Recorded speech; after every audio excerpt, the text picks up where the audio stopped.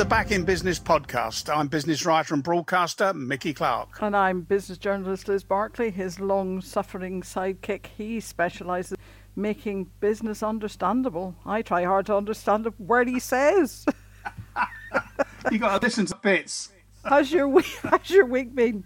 Well, it's been a funny week, really, isn't it? I mean, whether you're having these bridges, whether you can get back to the UK, whether you sort of get stuck in the south of France or wherever, and then you've got the restaurant. That kicked off the week. The government giving us all free meals on Monday, Tuesday and Wednesday. If you're out in the sticks, they don't even open on Monday, Tuesday and Wednesday because of costs. But I tell you, a lot of restaurants aren't opening in the centre of town on Monday, Tuesday, Wednesday either because of the cost, because it's not viable. Well, you have to get between 70 and 80% of your covers in before you break cost. In other words, before you start making a profit. And that's the problem. So what they're saying is, well, we're not going to open those days because we don't want the extra cost, because we're not allowed to build up our full clientele. We can only have 25, 30% of covers in. So it's self-defeating. But we've only got so much money to spend. You know, so if we're spending it on Monday, Tuesday, Wednesday, even if we are getting discounts, presumably we're not spending it on Friday, Saturday, Sunday. Well, that's the other problem. I mean, if you looked at the, I think it was the Telegraph earlier this week, and they quoted restaurateurs from big chains, none of which would operate round here, out in the boonies. But if they worked in town, they said that the bookings we're taking Monday, Tuesday, and Wednesday probably means we won't get the bookings at the weekend. Well, there you are. Wednesday is the new Friday. And as we're recording on Friday, I'm not sure what day of the week this is. So well, now I've retired or just packed up working, one day runs into the other. I don't know which day it is. What do you call this? What do you call this if it's not Well, work? I'll get an email from you, so I know it's Friday. Okay, well, we'd like an email from you. So if you'd like to tell us what's going on in your small business life or in your freelance life, then please, you can find us on LinkedIn. We're on Twitter at business_backin, or you can email us at backinbusiness.org.uk. Now, our Director of Public Affairs, Policy and Communications, Simon McVicker, is here. Simon, what about your week? Yes, well, actually, I did pop into the centre of town on Wednesday night, and it was buzzing. And yet a month earlier was the last time I'd been in town, and it was empty. So maybe Richie's scheme is having some effect. We'll have to wait and see. It's all those lobster and chips. It won't last.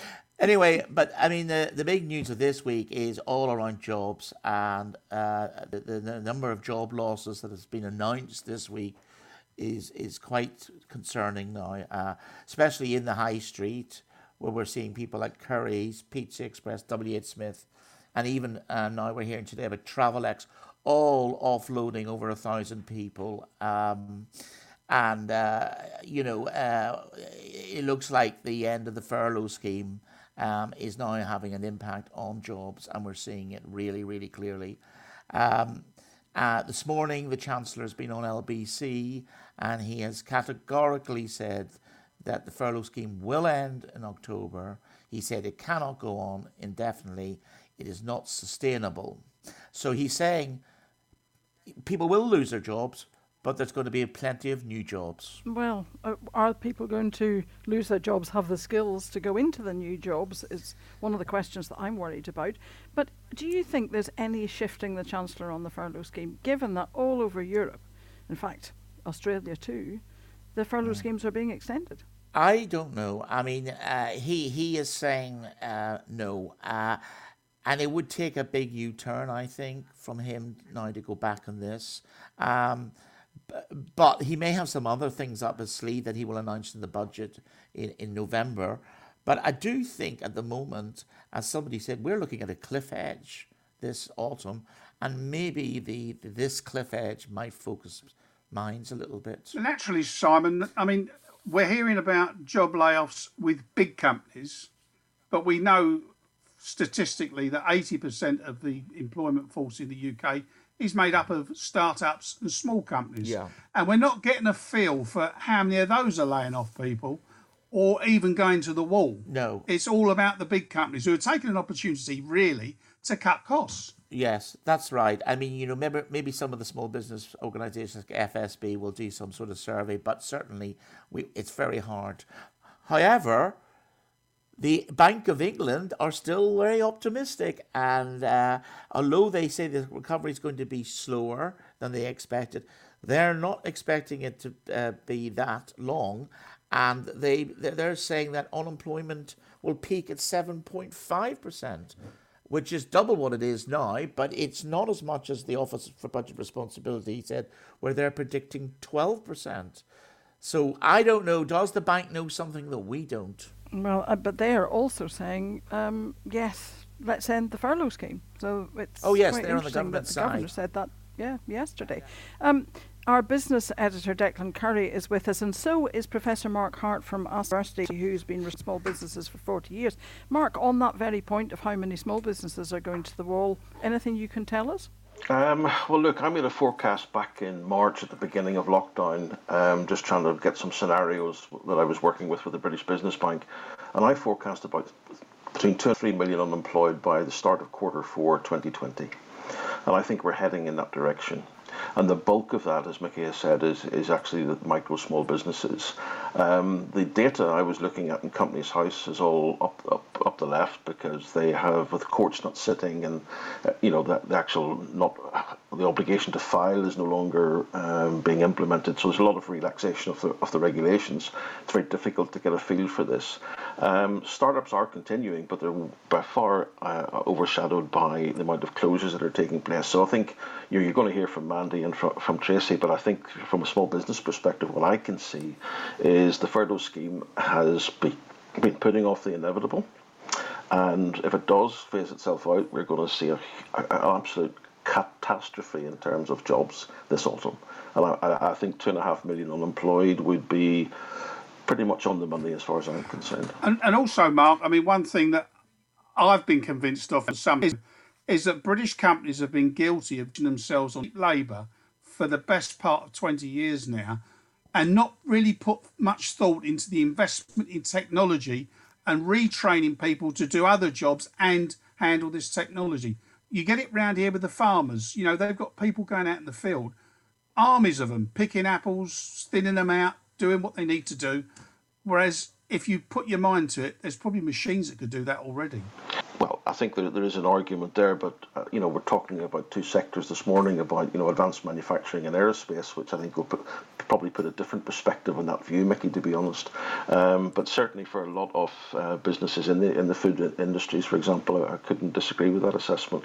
There's a lack of investment. We know from, and it's not just a Brexit effect over the last 4 or 5 years, the amount of investment in British industry. It's an age-old problem, and it's been exacerbated because of the degree of uncertainty. People are not investing. A lot of businesses are sitting on money. I'm sure Mandy and Tracy would say, well, give me some of it. But I think it is true that certainly from the last recession, sitting on a lot of cash. Some of the more productive, competitive businesses, and they'll probably eat into every penny of that as we speak. We'll be here, and I should say that Mandy and Tracy are our small business owners who are here to talk to us about change, and we will be talking to them very shortly. Can I just, though, ask Declan, what's your on this week? Because as Simon said, there have been job losses right, left and centre. Yeah, so we had 1,000 jobs at Pizza Express, and we had 1,700 jobs going at DW Sports, Hayes Travel, 900 jobs there. The Press Association, one of the more reputable and reliable news agencies, calculated that there were somewhere in the region of 26,000 job cut announcements in the month of July. And we know that's a tidy fraction, because the government's own figures for what's happening in the job market tell us that there's somewhere in the region of 600,000 fewer people on company payrolls than there were at the start of this crisis. And as we've all been saying so far in this podcast, we know there's worse to come, because economists across the board are saying when this furlough scheme ends, there will be a big jump in unemployment. But we've seen a lot of developments this week as well in the broader trend that is transforming business, big and small, and that is the advance of technology. And you look at the tech world and you think it's existing on another planet. The high-tech index for technology shares, the NASDAQ, it has not only hit an all-time high every day this week, it's gone beyond 11,000. It's at its highest level ever in recorded history. We have Microsoft in talks to buy the global operations of TikTok, and President Trump, like the true property developer he is, sidling up and demanding a cut from that deal. And this morning, or Friday morning, we have Mark Zuckerberg joining the club of centi-billionaires, the people whose personal fortune is more than $100 billion in their private wealth. The deal that stuck out for me this week was Amazon's investment in Deliveroo, which is pipeline for a very long time. It's taken the competition watchdog over a year, but it is now happening.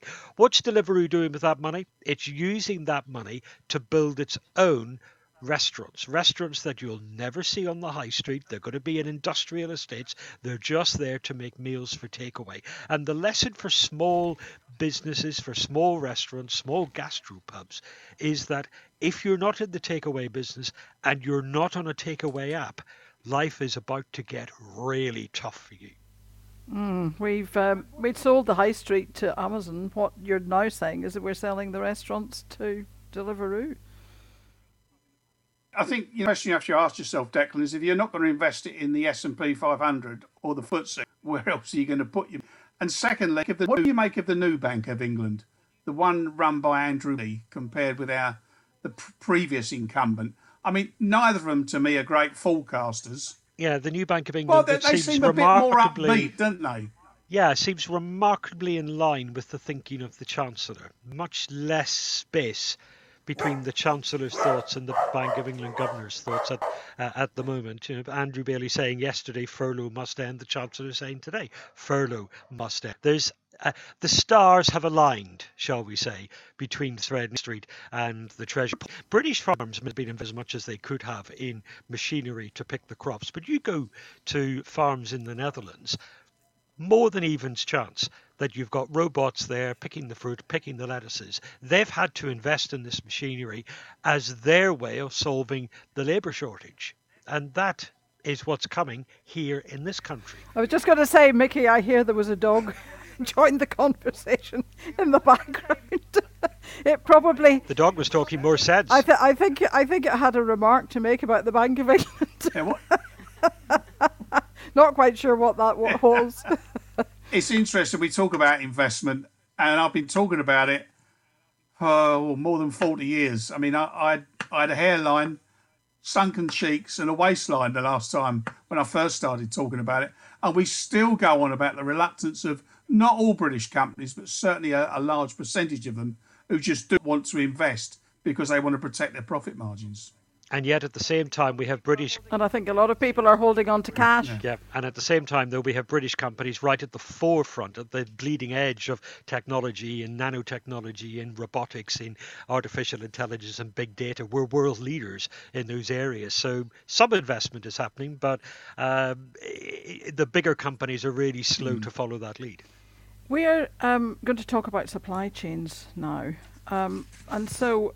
I mean, I don't know. From what I'm hearing, some firms are finding they've no problem getting their usual supplies to sell on to the customers. On the other hand, some are finding that the supply chains are fraying. Supply chains are the things that happen behind the scenes. You know, I think most of us don't really think about them much until there's an empty space on a supermarket shelf, or maybe we think about it when we see trucks rushing up and down the motorway. Professor Mark Hart is the Professor of Small Business and Entrepreneurship Austin Business. Will be the length of my arm, which I am not reading out, Mark. But supply chains are like that pipe work that we see. You know, they supply the rooms in our house with water and SD and broadband and so on and so forth. And most of us don't really think much beyond that. Give us a big picture about how complicated this is. Can you do us a spider's web? Yeah, I mean, some of my most boring colleagues at the business school are into supply chains, logistics, operations. I avoid them for coffee. I avoid them for lunchtime sandwiches, and I'd certainly avoid them in the pub in the evening. But it's the glue that makes everything work. It really does. And I think we've spent probably, the last 10, 20 years focusing on supply chain optimization, certainly in our manufacturing sector in particular. And I think that we've got it down to a fine art, and there's been a lot of developments in terms of the classic cliche of just in time, etc., etc. But when you get a huge shock, as we've had since February, March time, then you suddenly realize how important these supply chains are. Because suddenly the whole notion of just in times, I mean, I work in the West Midlands, so you can imagine what the disaster was for the automotive sector. I mean, these are global supply chains, and when you suddenly have a disruption. Now, what's the disruption about? It's not about it's about frontiers closing, yes, but stuff's still moving around. But then the simple things like absenteeism of people who drive lorries, the mundane stuff. Suddenly, the whole supply chain begins to grind to a halt. And that certainly has an impact through not just on the production line at, say, JLR in the West Midlands, but a lot of the small businesses that I work with who are tier 2, tier 3, tier 4, who are reliant upon. I mean, for example, there's a company I know brings brake units in from Italy. They test the quality before it goes anywhere near the production line. They're not getting the brakes. They're not getting the brakes into the production line. Bosch electric windows. I mean, this is where the whole thing begins to grind to a halt. And nobody has been talking about supply chain, so hats off to you folk this morning. And for me, we have been optimizing it. We've been trying to get it right. We're trying to work with manufacturers to make sure they're not holding stock and everything else. Wow. Suddenly, the whole notion of holding stock has taken on a different different sense in the current crisis. That then has issues for cash flow as businesses try and respond. It creates demand on other companies who perhaps aren't able to meet that demand to do the stock holding. I could go on. You can see how boring this topic really is, but it is so crucial to certainly every manufacturing business in this country. So the question then has been, can we switch to local? And again, interesting to hear from our two other guests this morning about the feasibility of that, and then how quickly you can actually do that. It's all very much, we'll source this locally, but yeah, it's about quality. If you're putting stuff on the production line at JLR, you cannot put any little bit of kit line. So that's my overview, Liz, for the moment. Yeah, I had this conversation with my daughter back at the end of March when we first went into lockdown, and if you remember, there were supermarkets short of stuff. Shelves were completely empty. And I said to my daughter, who just happens to drive a 44-ton truck for one of the big supermarkets, what are you playing at? Why can't... She said, the warehouses are full to the rafters. She said, you've still then got to get it from the warehouse onto the back of a lorry and out onto the field. She said, that's where the breakdown occurs. We can't get it out fast enough. And they're not employing more drivers. They can't. So you find the cracks in that supply chain with that sort of pressure that's applied. But in actual fact, the supply chain's held up quite well. You don't hear of shortages now. In the food sector, yes, Mickey. But, I think there's other perhaps more damaging shortages elsewhere in the economy. Is it also a question, it's about sectors? I believe it is, absolutely, sectors. Yes. Yeah, and also, are there ripple effects? Well, yes, because the connectedness of an economy is something people fail to understand, and certainly from whether it's goods, and we've got to look at supply chains also from the softer stuff. Business professions and services, and dare I raise the whole topic of freelancers and contractors and the self-employed and all of this, supplying their own labour into a whole range of small businesses. But the ripple effects are enormous, because obviously there's a competition of who can get particular supplies of products. And then, as we saw with PPE, everyone's trying to get the same thing. And therefore, you're trying to compete in a different marketplace for that material. So there's a lot of unintended consequences of simply you not being able to get your orders filled, and everyone else is pinching or competing with that supplier. So it's actually quite difficult. I do want to bring Mandy and Tracy in, but just one question for you, Mark, if you don't mind at this point. are we then seeing costs going up? Is it harder then for companies to get the credit they need to buy the stuff they need because the costs have gone up, etc.? You know, are we likely to see some kind of a shortage of credit, the banks not lending? Well, I think a lot of businesses that I've been speaking to in the manufacturing sector, in the Midlands in particular, they've been using things like bounce back loans and CBILS to actually get some cash into their businesses to give them that buffer. So they're not running out of cash. Is it actually, I have no real evidence to show that the costs of what they're purchasing has been driven up, which is impacting upon their margins. That data is not readily available in real time, unfortunately. But certainly there's severe implications here, and a lot of businesses who are perhaps further down the food chain, the supply chain, are probably struggling more so than if you're, up near the OEMs, for example, to use that example, that if you're tier 1, tier 2, you have a better chance of solving problems like that and better credit facilities. But I think it's quite specific, and I think, it varies from business to business. So you can have a sector perspective, but I think businesses within those sectors will probably have a range of stories to tell us. Well, let's hear what those stories be. Mandy Ridyard is Financial Director for Produmax. That's a small engineering firm that specialises in making parts for airplane wings. Terrific.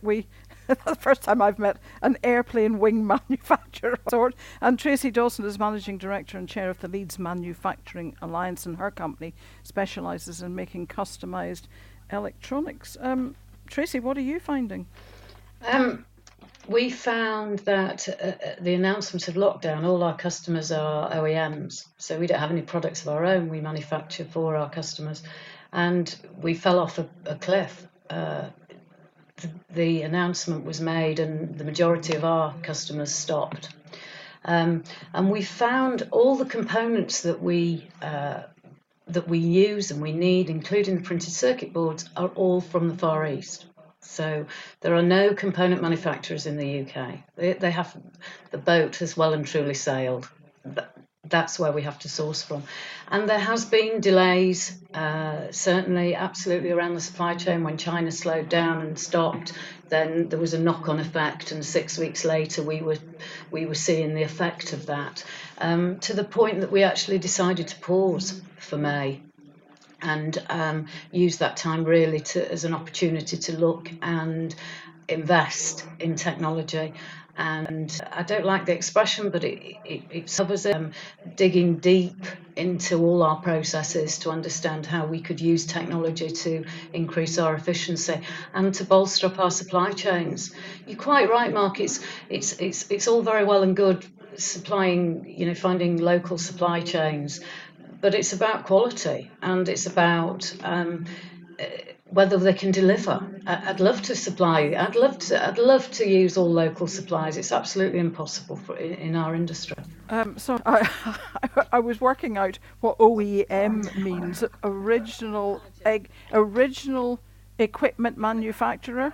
Yes, correct. Okay. So all my customers have their own products, and they have electronics in them. So we become the electronic experts. So we actually specialise in low volume, niche type products. So we're not interested in the high volume. That's a completely different game. This link you made about the Far Eastern suppliers is interesting, because it's something I've been with for some time, that a lot of the stuff we import from China basically isn't good quality. It's not designed. Some of it looks as though it's been thrown together by Del Boy. But the government is going to find itself in the situation that if it wants to replace our 5G network for Huawei, who's going to do it? There's no one in this that's going to in a position to do it. Actually take a little bit. I'm not totally sure that everything that comes out of China is rubbish. No, I'm not saying that, but I'm saying that by having that big gap between you and the UK, you are putting a stress on your supply chain. Absolutely. But given the fact that all the components are manufactured out there, they had to invest very heavily in their own technology. And if you pay the price, the product that they produce is a very good, high quality product. And they can still manufacture at a cheaper price than we can. And they can get it in normal times, the lead times are very short because they can use air freight and get across to us very quickly. When there was no air freight, that's when we start to see problems, and we're waiting for containers to come in on the sea. Mandy, let's hear what what you're finding. When are we going to need air wings again? Well, probably not as soon as I'd certain, but our supply chains is slightly different to Tracy's. So we've actually, as a company, onshored work from India and China. So we've been able to be more competitive. Yeah, so we make that. We've been competitive at winning work against companies in India and China. So work that was in India and China is now in the UK. And I think the UK aerospace industry is very competitive. And we export a huge amount of what we make. So my company exports 70% of what we make around the world. And we also import components as well and send components out for treatments and bring them back in again. So it's a very complex supply chain. We haven't had any issues with getting material or exporting, although other companies that I know of in aerospace have, where they've been, for example, buying forgings from northern Italy, where at the beginning of lockdown it was completely closed off. One of the problems that we faced is because of Brexit, we were all having to make parts and keep them in safety stock and buy material to make sure that we could get it in time to get through our process. So when demand dropped off, which in aerospace, the pipelines are fairly slow, so it didn't drop off until May, we are then left with a lot of finished goods stock and a lot of raw material stock that is now not wanted because the schedules have moved out. So our issue is probably different to Tracy's. And also the cost where we are supplying things of freight is going up because we're competing against a lot more manufacturers maybe than we were before, because transport is a really expensive commodity at the moment. And earlier you were talking, you had some pretty gloomy prognostications about your industry and the impact of the lockdown on it. Yeah. But how much of your industry is affected by these time cycles? I mean, Richard Branson won't pop along and say, "Can I have a wing for a Boeing 737, please?" And you turn around and pull one off the shelf. These all take years, don't they, to process these orders? Yes. Is that affecting it? No, so we normally have 10-year long-term agreements. So we're making, not our own products, we're making the OEM's products, and we supply direct to OEMs and to tier ones. So we are always looking, and we make parts for new planes that are being built. So the problem at the moment is that the airlines aren't taking, so they have long-term agreements with the aircraft manufacturers, so they're not taking the aeroplanes that they will have committed to because they have options on those, and therefore everything is stopped, and that's moving all the way down the supply chain. So currently my business is 30% down on this year, and we're expecting it to be similar next year. And that comes from a position where we were expecting 20% growth. So we're 30% down on last year, and we're expecting 20% growth. And we've grown dramatically in the last 5 years because we've been very good at onshoring work and being competitive and using digital technology and all the other things that we mentioned earlier.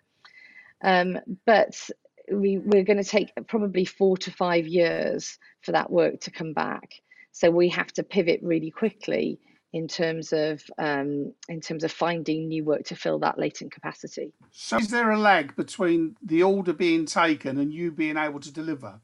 I mean, are we talking about years? So we have orders for 10 years out, but in terms of the turnaround in product from raw materials through, it depends on which product it is, but it could take 3 months. On some products, it could be 27 days.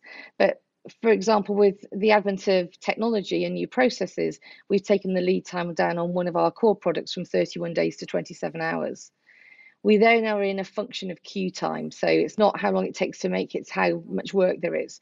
And pre-COVID-19 in aerospace, we had a backlog of 8 years worth of work. So we have plenty of work to go at. It was feast, and now it's famine. You're talking about 4 to 5 years to get back from this. Yes. Is that feasible? I mean, that's what the current predictions are, Liz, yeah. But you are saying we will bounce back from this in 4 to 5 years? Or are you saying that if there is a long enough delay, hang on a minute, guys, we might have to reconsider? No, we think there won't be a rebound to what it was, but we think we will bounce to a new future, and we have to just work out what that new future is. So there will always be work in aerospace, and people will fly again at some point.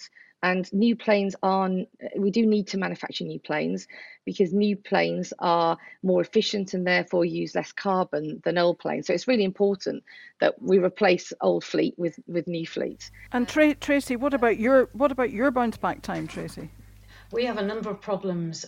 Some of it is around staffing. The local manufacturers in our region are finding the anxiety levels among staff returning back to work from furlough is causing a problem. Some of it is down to people just getting used to being at home and being paid, which is also a problem. We have a great fear about a second wave and a second lockdown with the same sort of impact as the first. But I've got to say, in the last month, we're starting to see increased inquiries. We've invested really heavily in software that will just change the way we work completely and our efficiencies. So I'm pretty positive that there will be but I wouldn't call it a bounce back. I think it feels more like a very slow recovery. Mark, people are investing in technology here. Is this partly about just looking longer ahead at what the skills are that's going to be needed, about what the technology that's going to be needed? I mean, I think what we can see now is, as I was saying earlier, we've got a sort of sense of what a supply chain looked like and all the logistics and all of the technology that was thrown at that. I think we're now looking at how we do it differently. And I think businesses that will survive and survive take a long while to get back to their levels. I mean, I remember, Tracy, we sat and did a growth with you a few back as part of that program, and the future was rosy, and then all of a sudden, we have this existential threat to everyone's existence, never mind the economy. But I think that investing is crucial. What I do know when I look back at every recession, and this is a recession that has no comparator, I get that. Businesses who innovate, businesses who look at their systems internally and try and improve and invest are the ones that will survive and be part of the recovery. That is absolutely crucial. I've seen it back in the 70s, the 80s, the 90s, the noughties, and that little dot-com bubble, the crash, and we're going to see it again. So what Tracy is telling us is exactly what will be done. And I'm sure Mandy's got a similar story of saying, look, let's take the time to revisit how we're doing stuff internally. How can we reduce our costs to be leaner as we seek? Mickey, for once in 40, you're right. It's about investment. Well, it always has been. All the companies that Mark's mentioned are the ones who run their business, rather than just cruising and worrying about the profit margin and keeping costs under control. But I mean, Tracy also mentioned a second wave. I haven't heard Rishi Sunak or the Bank of England talk about a second wave, have you? But I have seen it in the press all the time. And I think, yeah, I mean, it's there. And this is the problem, isn't it? There's no confidence, and this is what worries me: is there isn't a confidence in the economy. So, my manufacturer customers are holding back on their orders because they're not seeing that confidence, and we're not hearing it from government. Talking about ending the furlough scheme as they are doing just doesn't help. We need some confidence. Simon, are you hearing talk of the second wave around Westminster? Yes, but we have heard of a second wave from the Prime Minister himself. He said there is a second wave and Matt Hancock has also said that. Just because Richie hasn't said it doesn't mean to say the government's not saying it. They are dual messages being put out, one on the health pandemic and one on the economy, and it just leads to further confusion.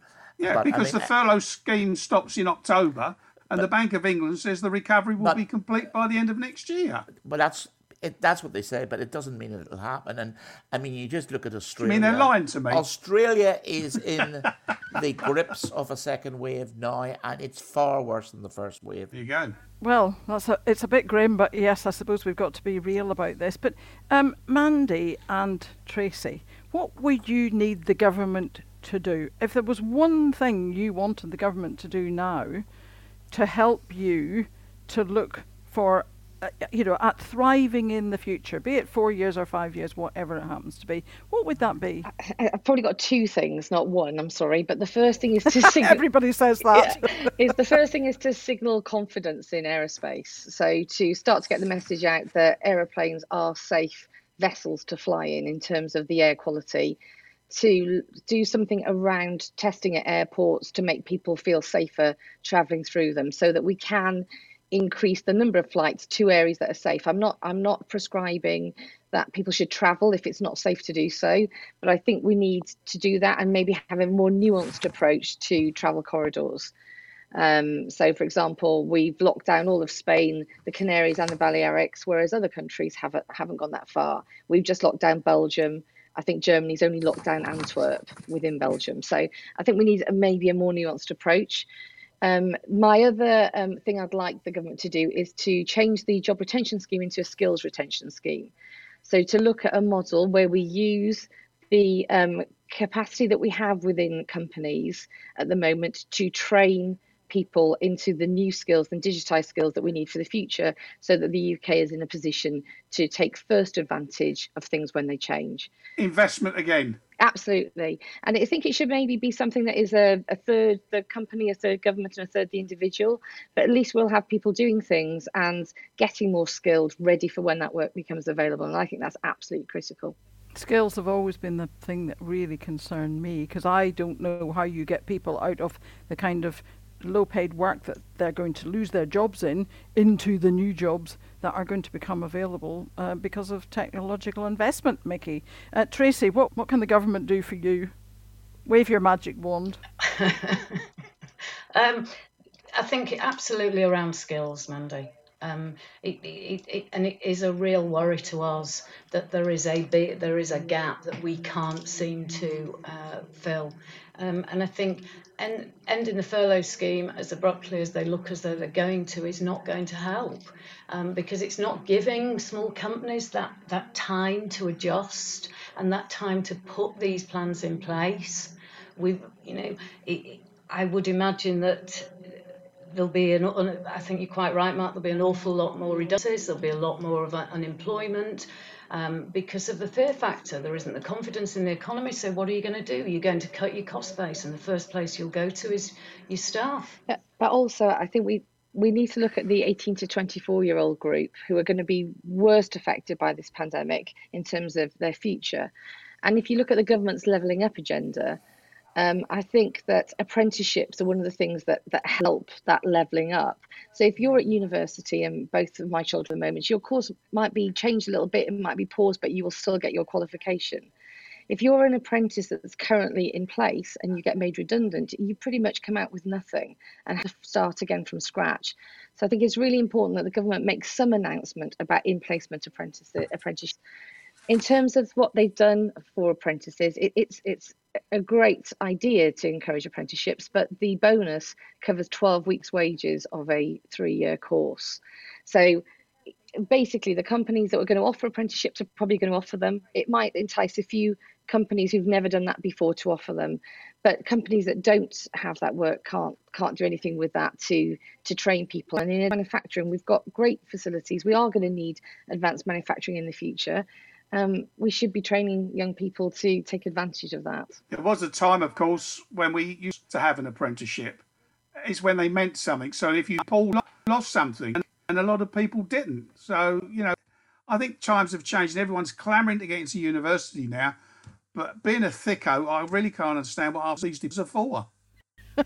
We thought you were talking about your dentures there, Mickey. No, they came out years ago.